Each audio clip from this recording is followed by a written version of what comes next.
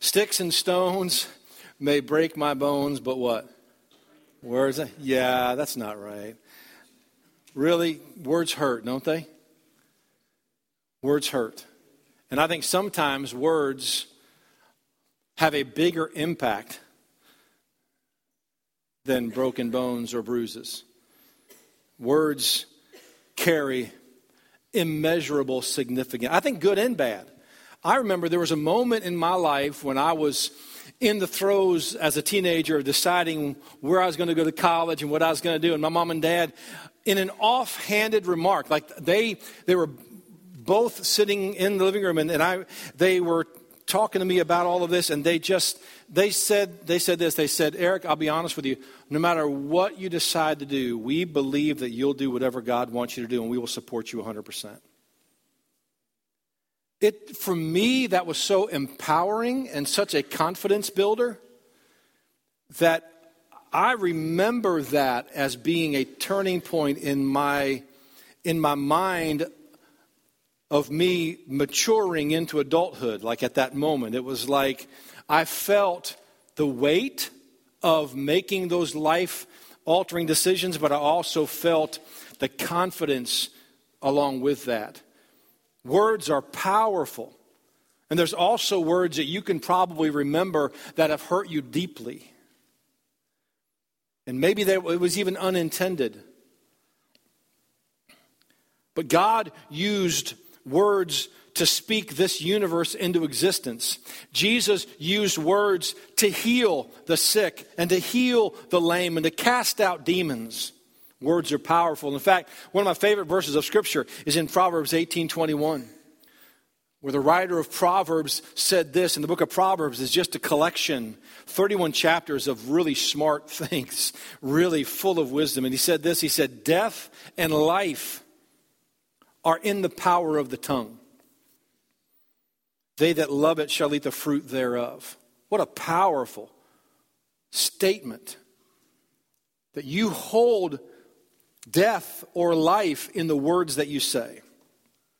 And so as we get into this last Sunday of our 7-week series about the armor of God that we are to put on, to kind of refresh our memory, to kind of bring us up to speed, Paul, in his book of Ephesians, which was written to the church at Ephesus, this was written to believers at the church of Ephesus in the 1st century A.D., he outlines for them this spiritual armor that we're supposed to put on because we are in a spiritual battle. And we talked about the belt of truth and the breastplate of righteousness and the helmet of salvation and our feet shod with the preparation of the gospel of peace and the shield of faith. And now we're here at the last Sunday talking about this sword of the Spirit. And he describes this last piece of equipment. And he says this in Ephesians chapter 6, verse 17. It says, and take the helmet of salvation, which is what we talked about last week, and the sword of the Spirit. And this is the first time he tells us exactly what it is. He said, take the sword of the Spirit. So that is, as to make sure there's no misunderstanding. And he says, which is the Word of God. So what Paul gives us here is an illustration of what would have been very familiar to them in those days. This sword would have been the weapon of choice for any foot soldier in the Roman legion.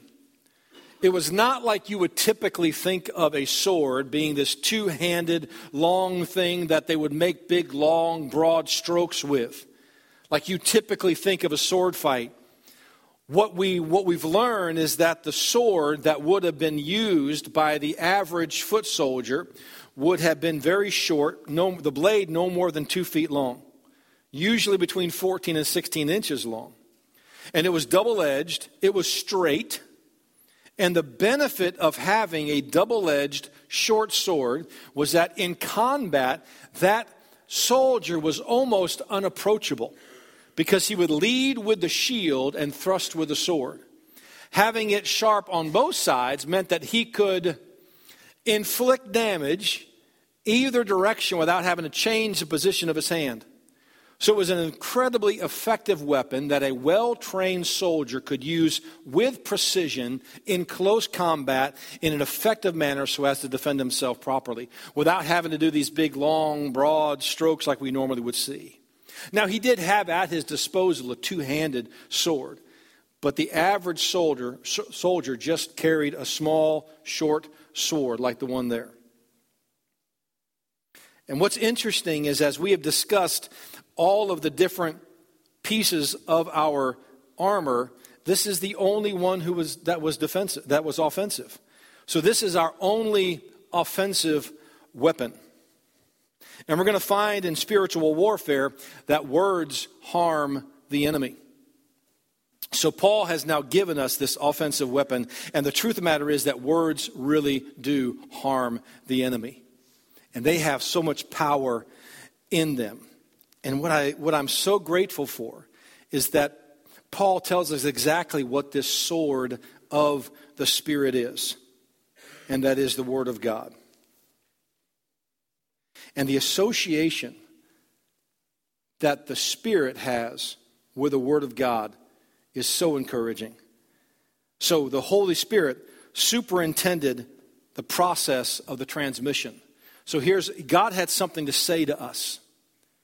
And God wanted to give us a permanent copy of what he wanted to communicate to us. And so the Holy Spirit oversaw the transmission of the message from God onto paper. The Holy Spirit was the one responsible for inspiring the writers to record accurately what God wanted them to say. And think about this. It took 1,500 years to compile the Word of God. And you have this consistent message. You have 40 different authors in the 66 books of the Bible.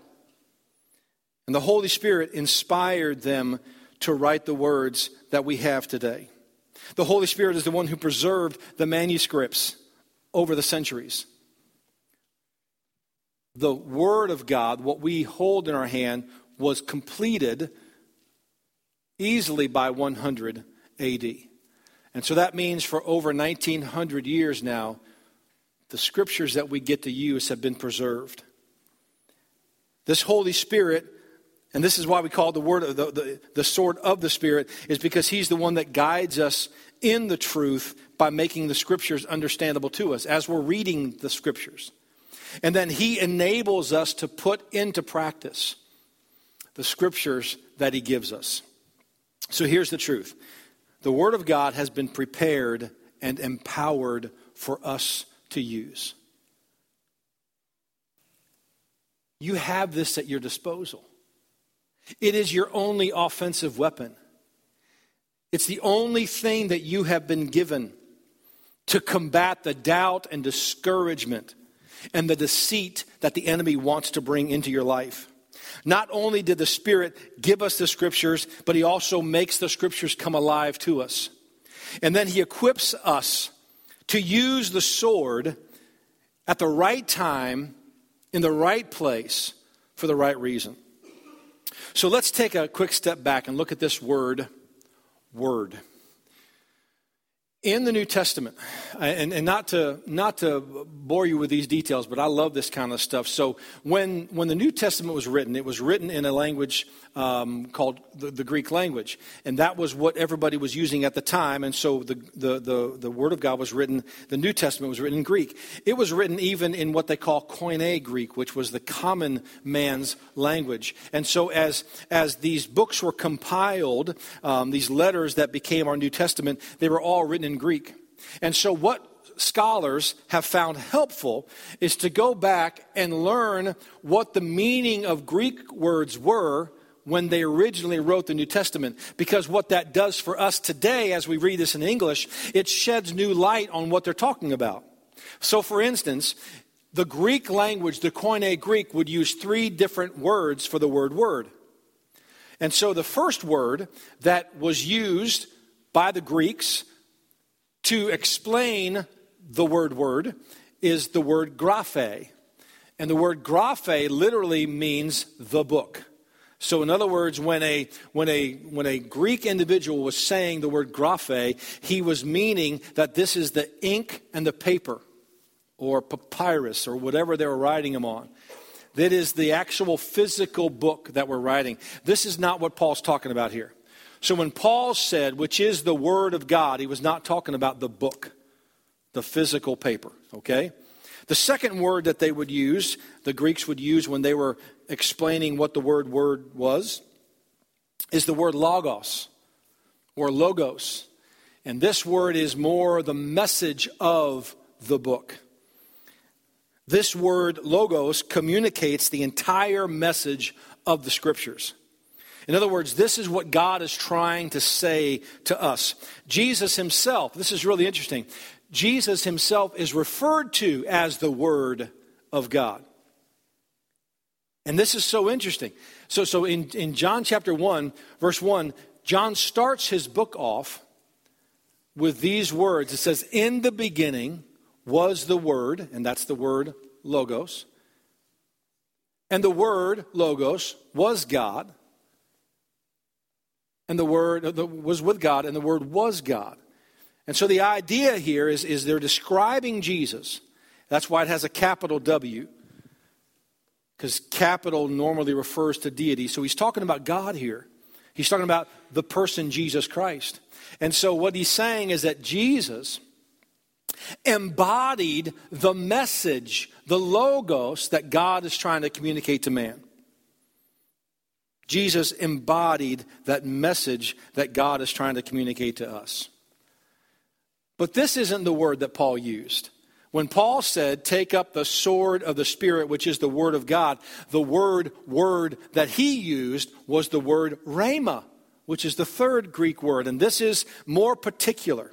And this is what got me really excited as I was studying this. Because this literally means the utterance. It is a spoken word used specifically and properly in the right way. So it is the spoken word specifically and properly applied. So what are you going through in life? What discouragement have you experienced?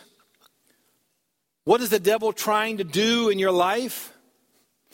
What is the encouragement here is that Paul is saying the word, the rhema, there's a specific utterance that God wants you to use to defend yourself. It's not the whole book of Isaiah. It is a particular specific thought, a few words, a phrase that will encourage you, that will defeat our enemy. Paul's not talking about your general knowledge of Scripture here. Well, Eric, I really haven't read the Bible much. God's not saying that you have to read the whole Bible to have a word to defend yourself. I recommend reading the Bible. And we'll get to that in just a moment. But what Paul is referring to here is individual words and particular statements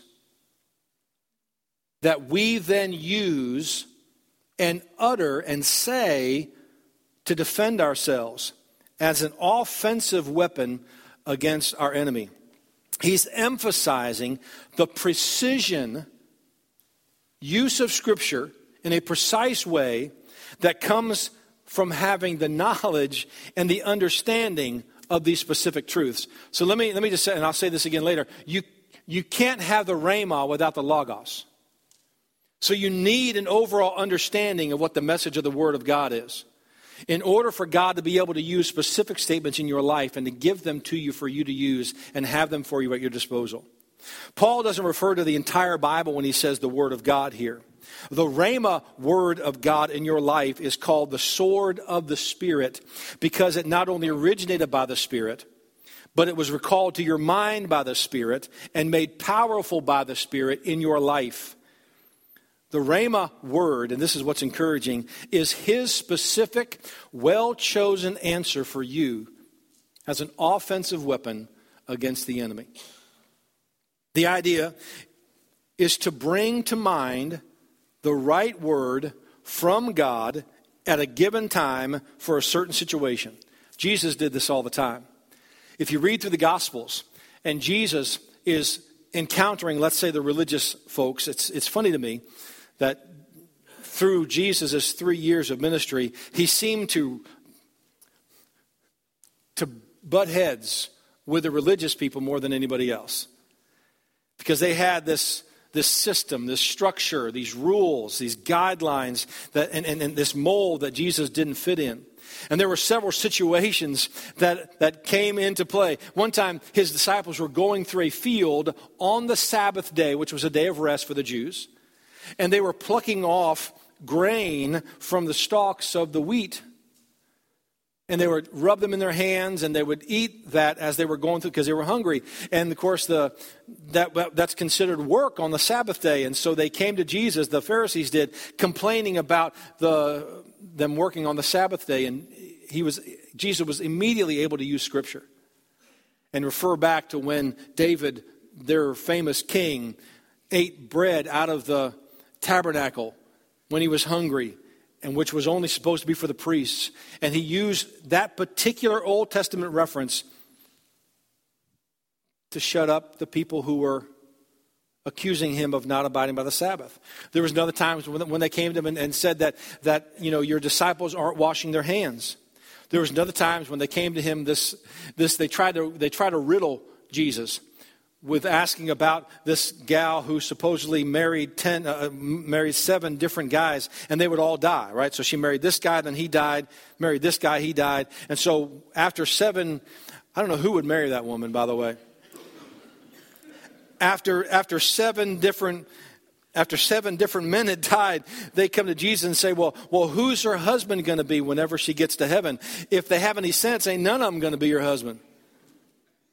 But Jesus was able to use Scripture and say, well, obviously you don't know the Bible very well because in heaven you're neither married or given in marriage. And he was able to use do you see what he does? He uses a specific statement and he recalls it, understanding the whole message of the Word of God. And he uses that specific statement to defend himself against the Pharisees. When he overturned the tables in the temple, he was quoting Scripture. When he cast out demons. Okay, so how about when he was tempted by the devil? In Mark chapter 4. Matthew chapter 4.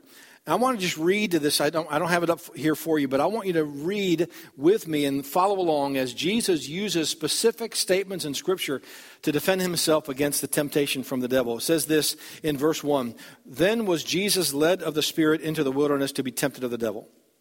And when he had fasted 40 days and 40 nights, I love this plain language, he was hungry. All right? I'm in Matthew chapter 4, verse 3. And when the tempter came to him, he said, if thou be the Son of God, command that these stones be made bread. But he answered, Jesus, and said, it is written, man shall not live by bread alone, but by every word that proceeds out of the mouth of God. Then the devil took him up to the holy city and set him on a pinnacle of the temple and said unto him, if thou be the Son of God, cast yourself down. And then the devil uses Scripture. He says, for it is written, he shall give his angels charge concerning you, and in their hands they shall bear you up, lest at any time you dash your foot against the stones. He said, so the angels are commanded to take care of you. They'll catch you if you're really the Son of God. And Jesus said unto him, it is written again, you shall not tempt the Lord your God. And again the devil took him up to an exceeding high mountain and showed him all the kingdoms of the world and the glory of them, and said to him, all these things will I give you if you will fall down and worship me.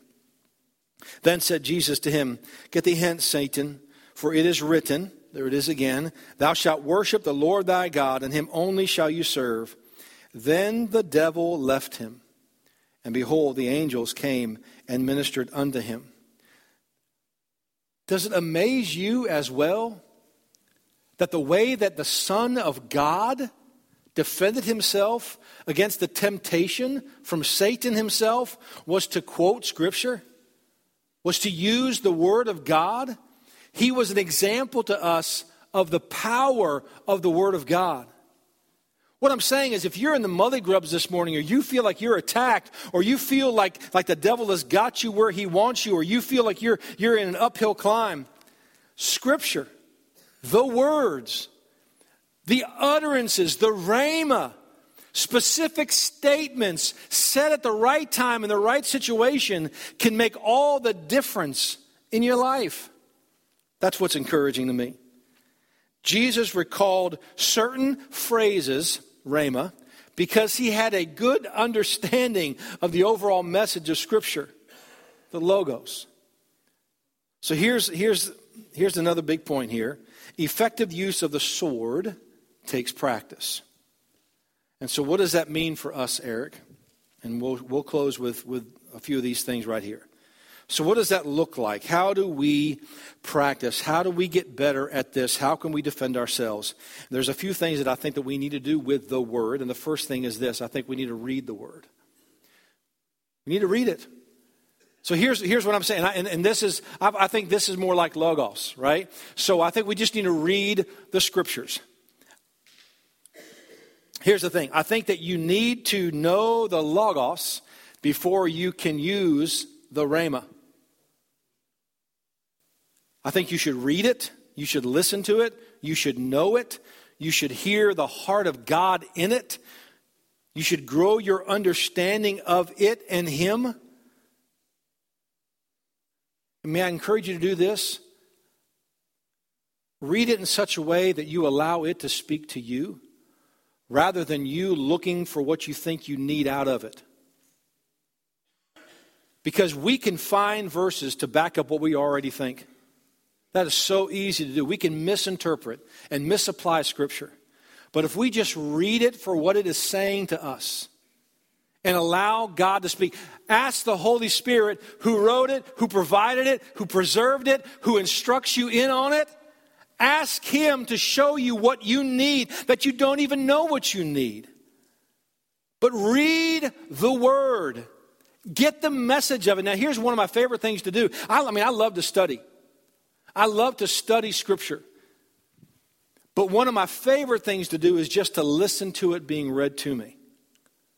There is something that helps me understand the bigger picture when I hear the Word of God.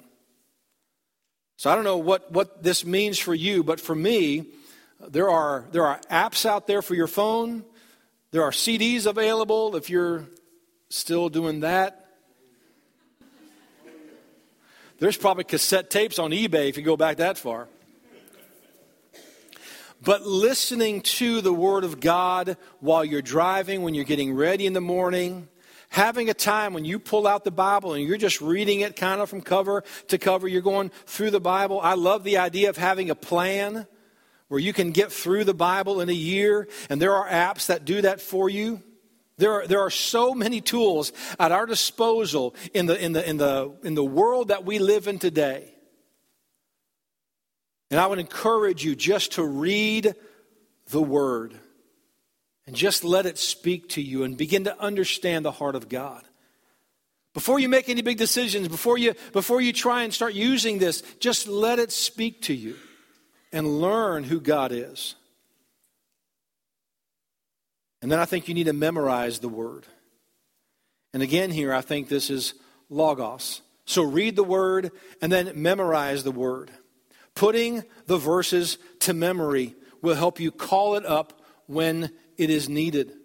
And please understand what I'm saying here. So you have this opportunity to read the Bible and just gain what the message of the Bible is. But then I think to take it a step further, you need to memorize the Word of God. And in Psalm 119, verse 11, the psalmist said this. He said, "Thy word have I hid in my heart that I might not sin against you." And I think there's a lot more to this verse than just memorizing Scripture.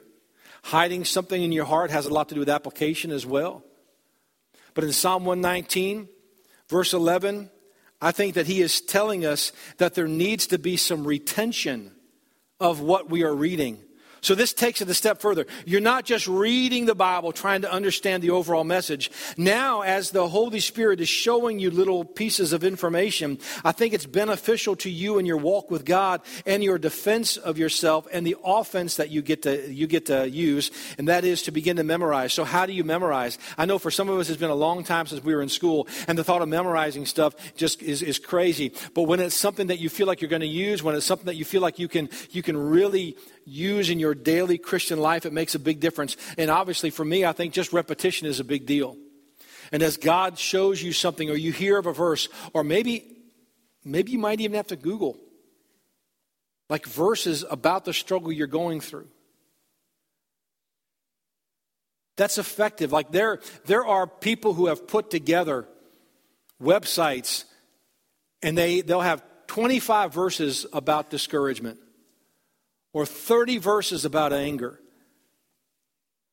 And it's almost like, you're able to then memorize a particular phrase or a particular piece of scripture and then apply that to your life. But that's why, in my opinion, that's why it's important to also be reading the whole Word of God, because sometimes people will pick out a particular phrase or particular verse, and I do not think that means what you think it means. Right? And so you have to be careful about just picking one verse out and saying that's the answer, because it may not be all that accurate.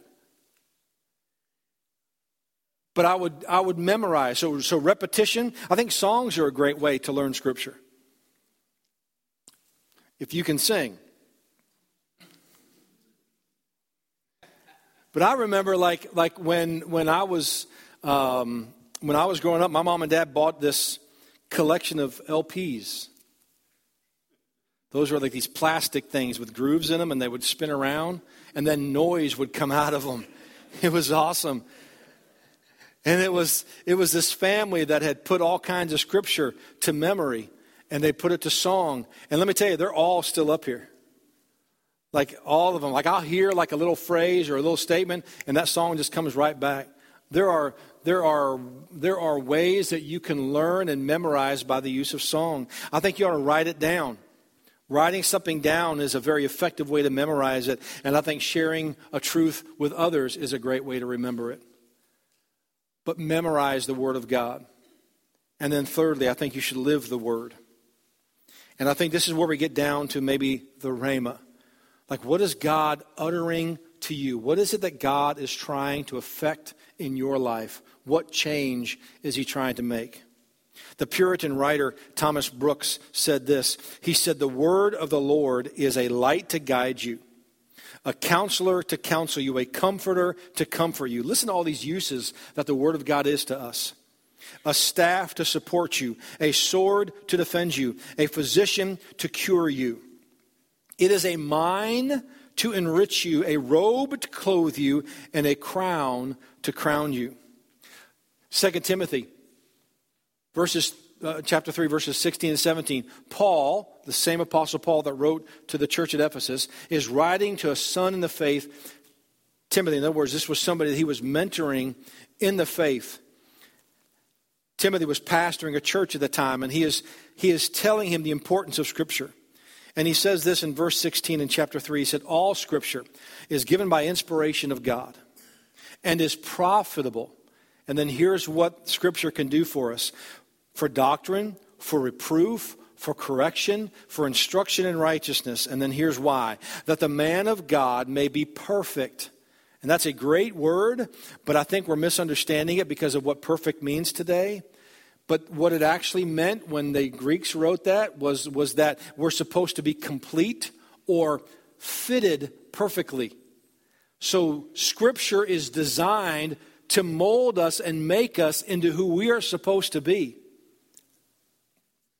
That thoroughly furnish, it said this, unto all good works. Those are powerful verses. That's the Bible that you have in your hand. That is Scripture. That's what it does for you. But notice here what is omitted. What is omitted here is that Scripture was not given to us for our own intellectual stimulation. It wasn't given to us just so you know more stuff. The idea behind Scripture is to change who you are, to change the kind of person that you are. It is supposed to furnish us unto all good works. And the way that is accomplished is by reproof and correction and instruction in righteousness. If we don't put it to use, then it's of no use. So we should read the Word, memorize the Word, live the Word, and finally, we should speak the Word. And I mean this for exactly what it says. We should speak out loud the Word of God. It is an offensive weapon. And just as much as Jesus told Satan, it is written, I think that's the pattern for us to follow. I think you should say it, you should use it, you should practice using the actual words, the rhema, the utterances. If you are going to fight, if you're going to be in this fight, and you are, and if it is true that the only offensive weapon we have is the Word of God, and it is, then you should always have it in your hand, ready to use it. Going back to Matthew chapter 4, when Jesus was tempted, verse 4, he said this, man shall not live by bread alone, but by every word that proceeds out of the mouth of God. It is just as necessary, what Jesus is saying, it's just as necessary for you to have spiritual sustenance as it is for you to have physical sustenance. And we are so accustomed to just focusing on our physical. And what Jesus is saying here is that we've got to have a spiritual input into our lives. We have to be understanding the message of the Word of God so we know how to use it effectively. Now, I don't know what you're going through. And I don't know what God is trying to do in your life. And I don't know what battles you're under, what attacks you feel. But please understand that Jesus Christ himself used the Word of God, the rhema of God, as an offensive weapon against the attack of Satan on his life. And so should we. D.L. Moody said this. He said, the Scriptures were not given to increase our knowledge, but to change our lives. And I think as you are reading the Scripture, and as it is affecting you and changing the lives, then you memorize it and you can recall it and use it. And here's a little secret weapon. Ask the Holy Spirit for help. He's the author of it. And he knows you intimately and knows what you need. And as you are reading Logos, when you are reading the Scripture, ask him to show you what you need for your own self personally. And use the words as an offensive weapon against the attacks that we receive. Let's pray.